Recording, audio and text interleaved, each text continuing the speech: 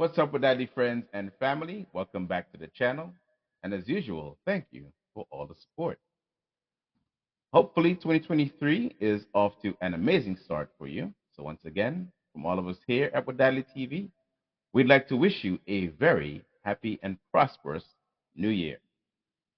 Our guest tonight is being featured in our Academic Legends Showcase. So, from Old Road St. Mary's, Antigua, aka Round South, she has spent over 40 years as an educator in Antigua and Barbuda for a little bit, but mostly in Canada. And she is an educational legend in the Montreal area. She is a longtime community organizer, activist, and volunteer. She is the Public Relations Officer of the Antigua and Barbuda Association of Montreal. And she is the recent recipient of the Lifetime Achievement Award by the Montreal Community Cares Association, being recently featured on the Montreal Global News Network morning show. So ladies and gentlemen, please put your hands together and help me welcome to the show none other than Miss Erene Anthony. Welcome to Wadadli TV. Thank you, Craig. Thank you for having me. I'm delighted to be here. Thank you for coming. So clearly you know Jomo fairly well, but me, not so much. So I'll just quickly intro myself and talk a little bit about our little project here with Wadadli TV. I'm Craig Samuel, born in the Point, raised in Villa, and have been in the States for far too long. But long story short, I'm a complete IT geek. I've been in the IT industry almost 30 years. And so this little project with Wadadli TV is yet another one of my geeky ideas to celebrate, showcase, highlight the great, amazing, talented Antiguan folks who are high achieving, who are doing great things, who are in positions of power, who are great sports people, just to tell the story of Antigua and Antiguans. Those who have done things, those who are doing things, and the next generation who will do things. So that's me. That's the platform. Please tell us a little bit about yourself. Well, I grew up in Old Road, actually, went to the Antigua Girls High School. And from there, went into teaching in Old Road, really started teaching first at the Cedar Hall Moravian Church in Jennings, first month in kindergarten, then went to Old Road and spent a good 6 years there. And in those days, you started off as a pupil teacher. You were being trained by the teachers around you. You know, and there's where my career began. That's what I wanted to do as a teenager. That's what I wanted to do. I wanted to teach. I had role models in school, teachers whom I admire and who were kind, like Kathleen Flax, Ruth Kelsick. I had a French teacher I think she was from Guyana, Mrs. Thompson. Yeah, but lots of good teachers at high school. Talk to me about the transition of going from teaching in Old Road, where you're a resident, you're a member of the community, to teaching in Canada. What was the change like? What was the culture shock in terms of the children and the culture itself Was as a a teacher? culture shock because I certainly was teaching in the Black community and I was thrust into the mainstream community, the white community.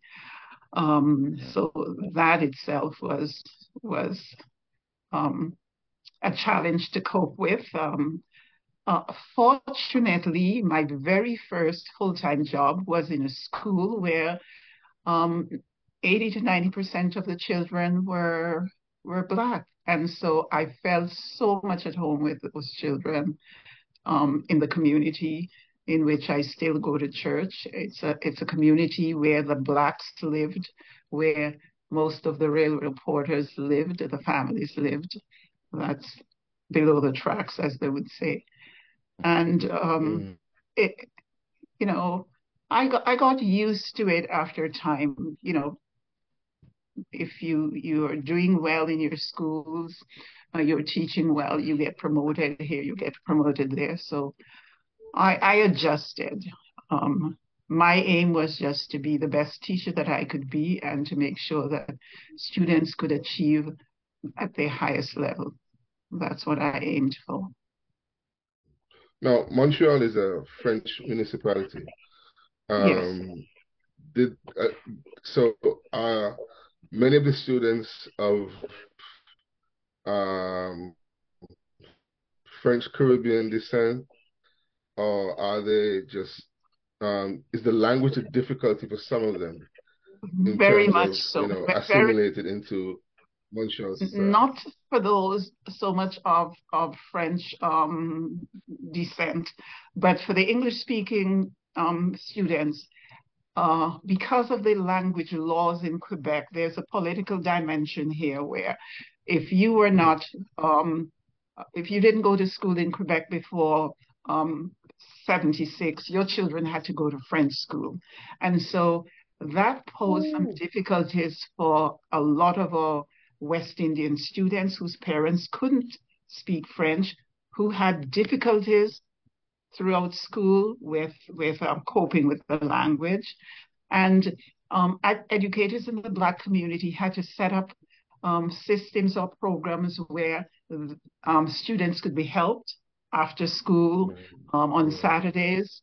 And that's where the Black Board of Educators had its inception. It's really to help those kids who were struggling to make sure they could get over that finish line, help them throughout the summer, still exist now.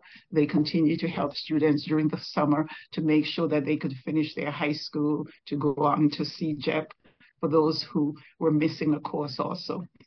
And they still offer the summer program for the elementary students. So our students have always needed the extra help to make sure that they are pushed forward. And yet there are a number of our students who excel, who are doing extremely well in school. But too many have failed in the system.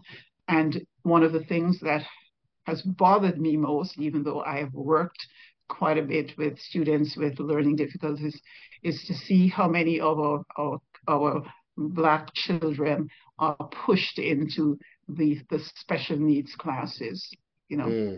Once you're in that track, it's very difficult to get you back sometimes into the mainstream where you can do the sciences and so on. Talking about the stigma of French students having to interact with those persons who had difficulty with the language in the classroom, how was the dynamic between those regular students? The French students, the English school board has a French immersion program where kids go into the French program from kindergarten. And so they begin to learn the language there. The difficulty is with those students who come in as teenagers, not knowing any French at all, and have to be thrust into. That's the difficulty. French students, like students from Haiti, France, and so on, they go to French school. They're in the French language, so they're in their own language. Certainly, in any school board, any school board, you'll have students who have difficulties also. But the impact of the language is not as severe on the French students as it is on the English students who have to go to an English immersion program. And there was a time when you could really get your English students into a few English schools. There are very few of them right now. Nearly everybody has to go. Everybody goes into an immersion program, and the parents wanted their children to be in the immersion program because when you leave school, one of the assets for employment is to be bilingual. And our English students who have gone through immersion do very well also as bilingual students. Those who graduate, they're pretty fluent in French. It's those who struggle to get through the histoire, to get through the biology and so on. They really have the difficulty coping with the content of things like geography. It's one of those are the areas. And at grade 9 you have geography, and at grade 10 you have histoire, where they have to do those in French if they want to graduate as a bilingual student. Wow. And so here's where the programs run by the Black educators will assist these students throughout the year on Saturdays to make sure they're coping with content, because history seems to be one of the areas they have difficult, and it's compulsory. Oh my goodness. You must pass history at grade 10, and geography is at grade 9.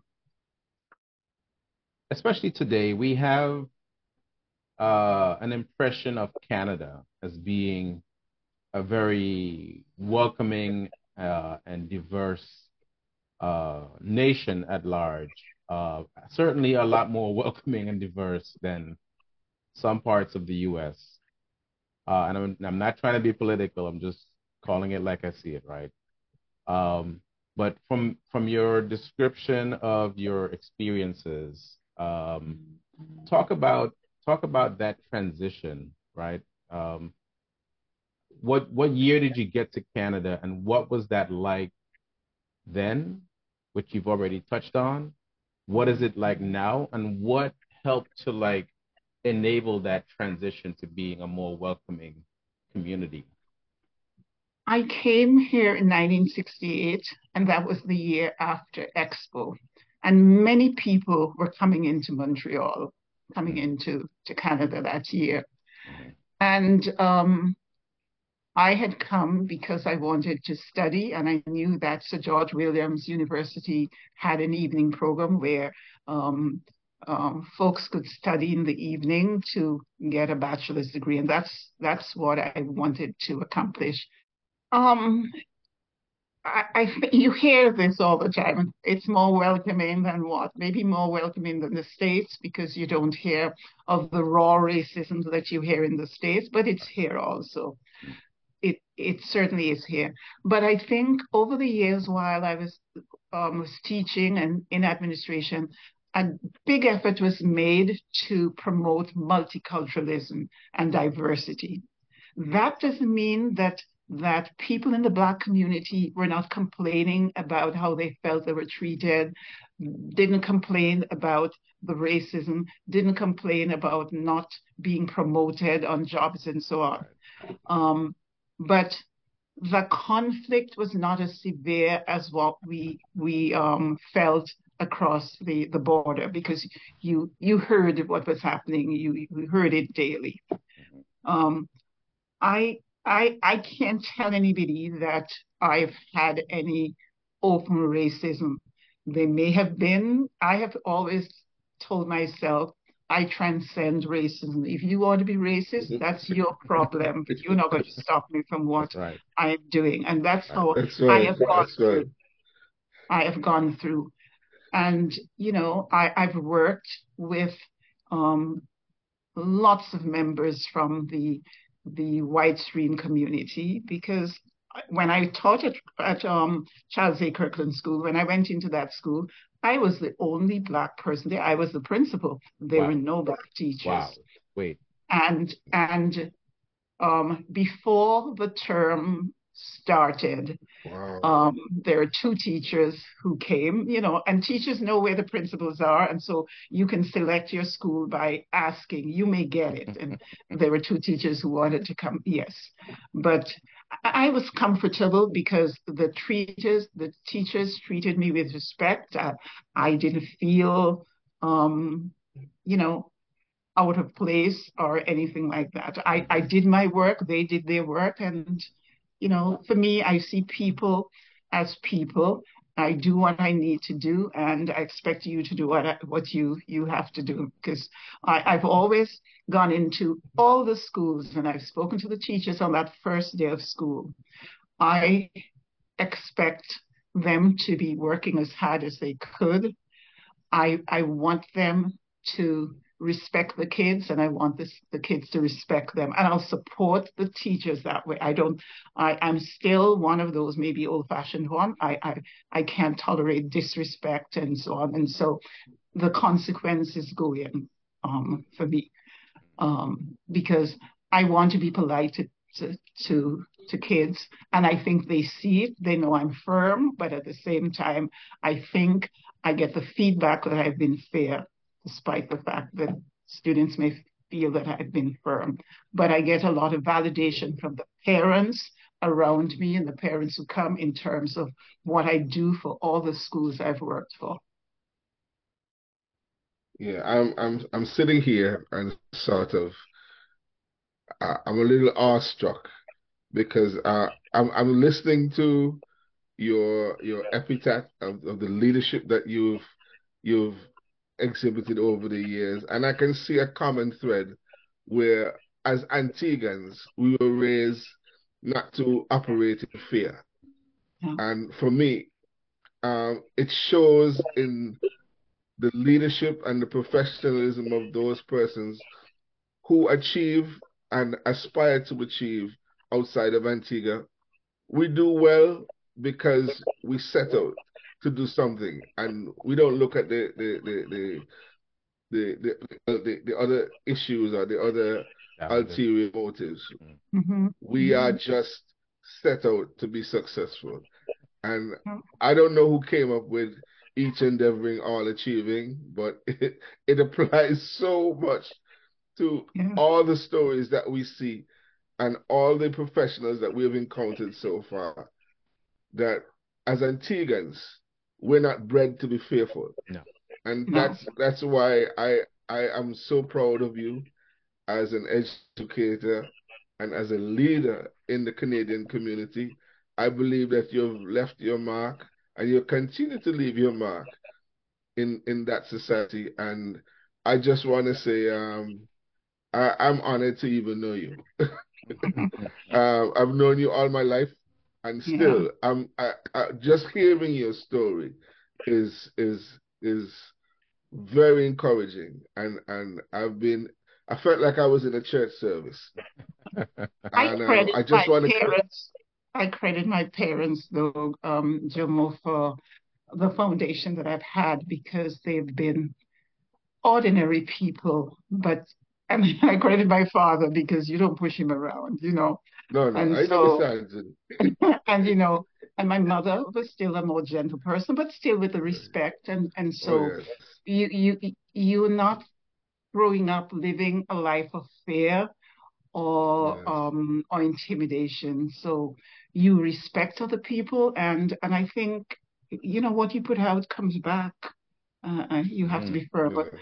I thank them for the foundation that they laid in terms of hard work. Two people who worked hard, and I could see this. And you can't but strive to do the best that you can, all the times that you can. Tell us some more about your family, especially your kids. We've got a pretty good read on your professional career and some of your accomplishments. I understand that Joel is your son, and he was a former NBA player, I believe, with Miami. Yes, Tell yes. us about that. I guess maybe I want to talk about the night he got into the NBA, but that night is like the culmination of a lot of nights and a lot of days and a lot of work, getting up, training, and so on. Were you the one in his ear instilling that That work ethic into him? I think I did. Yeah, he's always told people, it's not easy to have a mother as a principal. And he said this a couple of times since his role, you know. I said, I didn't realize that that's how you felt. The day he was drafted, it was a strange day for me Oh. because my sister was visiting and I had taken her to the hospital. Uh-oh. And so you had to turn your phones off. So I knew he had something. He was supposed to be meeting with someone that day. And I didn't get home until around 4 o'clock, and I dropped my sister at home. And I didn't come into the house. I went straight down to the church because I had a meeting. And it's probably the time when I was chair of the board or something. So I didn't come in. And when I got home after 9 o'clock, that was when I found out he'd been waiting for us he'd been trying to reach us all day and couldn't get to tell us. And even when he called and he got my sister, I was not here. And not until after 9 that evening that I got the news.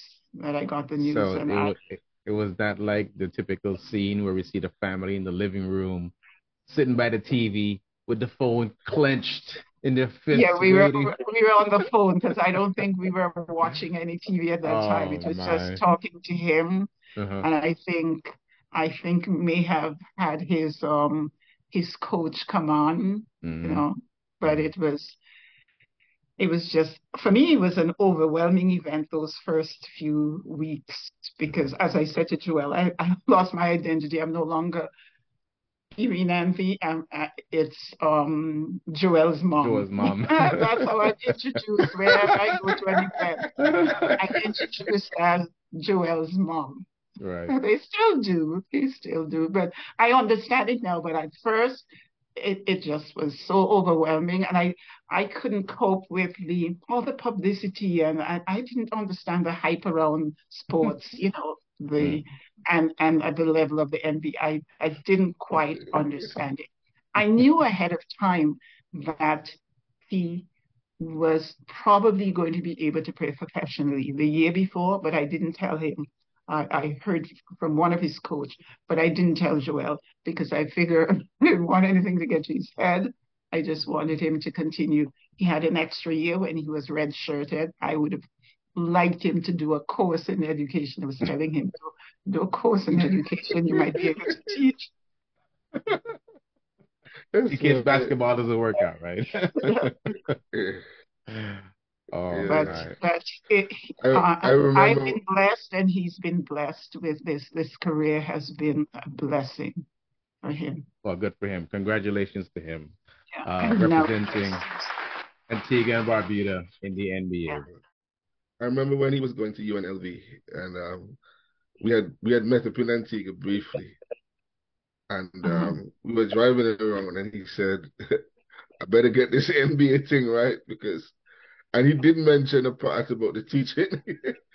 He said, "It looks like he didn't do this. He might have to teach." So I said, "You know what? You're a strong guy." And I looked at him physically. I recognized that there weren't that many people in the NBA that could handle him physically, even when he was at the college stage. So, you know, I knew he had that excellence. I knew he had that Antiguan, that old road strength. Country boy. And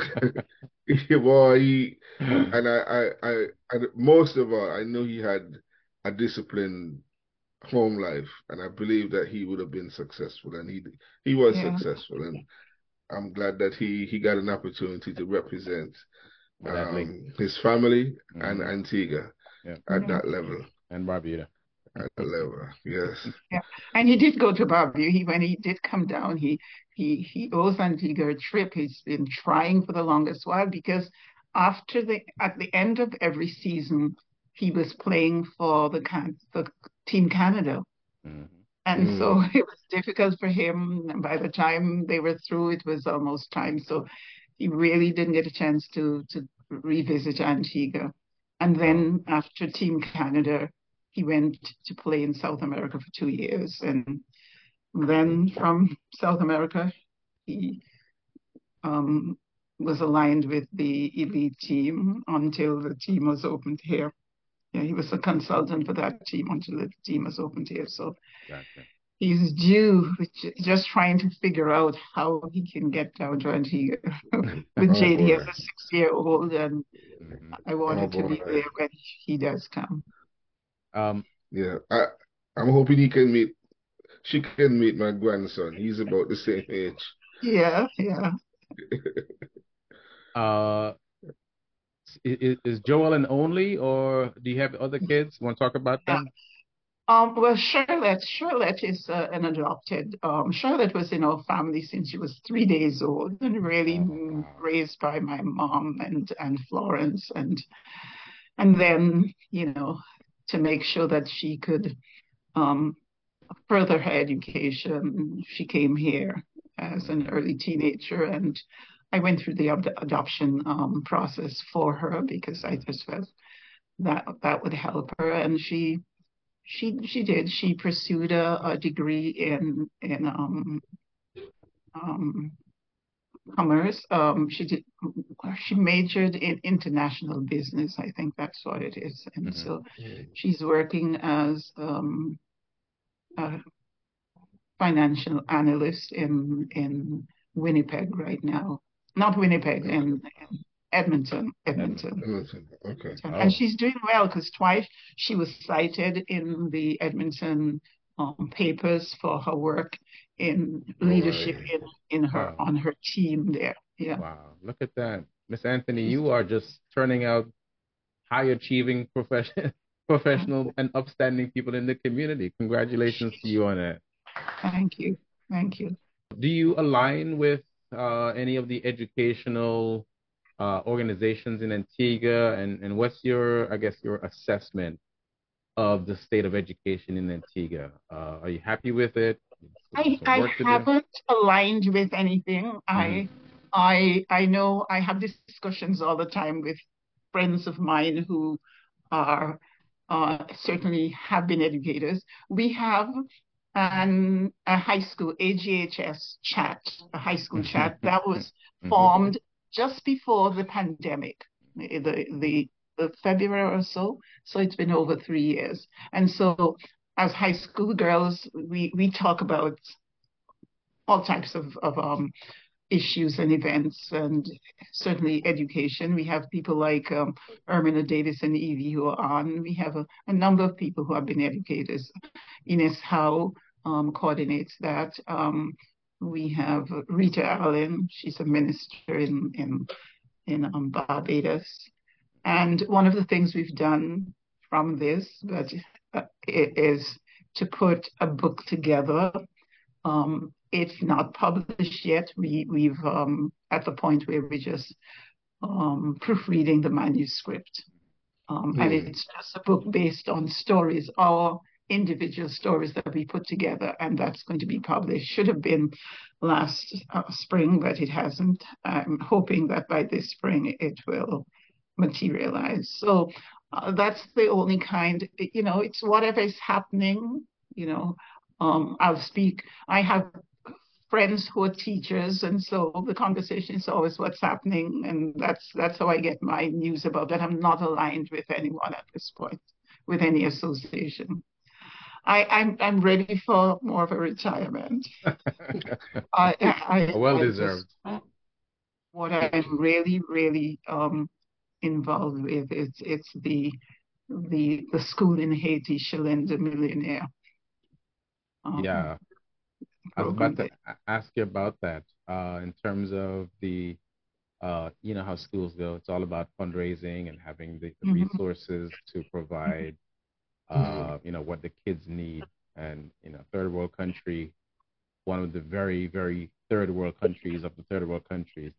Um, uh, what are some of the needs that you have, and how can people, I guess, engage with your project? Did you set up a GoFundMe or anything yet Um, that people can no, donate but to? we do have a website, Chemin de Millionaire, and it has a donation section so Okay. people can donate Okay. there. And we before the COVID, there were for 3 years we had a Ballon Blanc, which is an event that they hold in the summer that raise funds, and we use that funds to help to buy books and shoes or clothes for the kids. Right. And a number of Haitians around the globe will send us funds because the vice president, she's very proactive, and they know people, and they ask, and people will help. That's how we get our funding. But we, as the group of 9 that have formed the foundation, we donate every month to help on the school. There's a report that's posted on what has taken place. There are photos of the activities that have taken place, and we just raise the funds, and for the funds that we get, we just make sure that we could move from breakfast to lunches lunches. We were able to provide a summer program for them last year and the year before. And there are 3 youngsters. There are a couple of them who were sent to a vocational program after they left grade 6. If they weren't going to go on to school, there's a vocational program that the school is now affiliated with, so that the youngsters can go on to do either cooking or baking or some sort of vocational program. We want them, when they finish grade 6 here, to go on to the grade 7, 8, the school within the region. But it's really in the far regions of Cap Haitien. So when you go to Port-au-Prince, you have to take a helicopter to get there. Oh my goodness. Oh wow. They're in the bush. Yeah. Wow. When I arrived there in 2017, there was the school was there, not a drop of water on the school premises, no water, nothing. Wow. It was just so sad, and I was close to tears because the kids, I had with me a bag of candies, and usually I think it's on the website, or I was giving them candies. It was recess time. And fortunately, I had a lot of shoes. Somebody had given me running shoes. And so we made sure that they got running shoes. And the kids who you could actually see needed shoes right away, to make sure they got the shoes first. And when I came back, I said to the others, we've got to make sure that they get water there every day. And we arranged to set up a big jug so that they could get water, and also to give them breakfast a couple of days a week, because you could see from the eyes, some of them had not eaten. Hunger. Oh my goodness. Wow. We have a nurse who was attached to the school, because one of the vice chair of the group is really a nurse also, and she had been going to Haiti for years to do some work in communities there, and so she has the connections. And this nurse that comes to the school 3 times a year, check the kids, and they're able to get some medicine to take down, like vitamins and so on. So you can give them right away. She checks, she can tell whether they're malnourished or not, and the parents come by and get their vitamins, and she'll give them something right there. She finds it's a child who needs it right away. Yeah. So that's happening. That's happening, and it's progressing. They tried to do a garden so that they could have they grow some of the things they could use. And now, and there was enough land, they're now having some goats that have kids now. Yes, so it's moving. That's moving. I am so glad we had this conversation. You are exactly the kind of people and person that we want to talk to and highlight, and just kind of celebrate and raise awareness to just the amazing human being that you are, and the amazing work that you are doing for humanity. Thank you. Thank you. Thank you so much. We should probably wrap up, and I want to end on a happy note. Unless Jomo, did you want to dig in a little bit more on the previous topic? I just want to say that, I know that, God has his people everywhere. And I can tell that without you and your organization, some of those children would be in dire straits. And I really, really, from the bottom of my heart, really appreciate what you do. Yeah. And there are a lot of people who talk and a lot of people who act. And I like the fact that you've acted on your passion for education, and you've been able to reach people as far as Haiti. That's incredible. That's incredible. We are 10 days away from Christmas. Again, kudos and an amazing background. You have the virtual background. Oh, thank you. I thought to put it up last night. I had something else and I changed it. Okay, for the season. I love it. I love it. What are your plans for the holidays, for Christmas, New Year's, so on? I am going to spend Christmas with Joel and his family on next Friday. And then I'm going to leave for Antigua for 2 or 3 weeks. All right. Well, we wish you a very happy holidays. Congratulations again on all of your successes and your labors of love. We appreciate you so much for all you've done for everybody. Your son, your kids you don't know, kids you adopted, kids in faraway countries. It's quite an amazing story, and we celebrate it. And continue to advocate for those who don't have a voice. And I applaud your exemplary work that you've done throughout your life to make others wiser, smarter, and to look after their well-being. Well done. Each and everything, and you have achieved. Thank you. Thank you. Absolutely. Thank you. Thank you. And you guys have a very happy holiday season also. Thank you very much for having me. God bless. Thank you. Good night. God bless. Take care. Good night. Good night.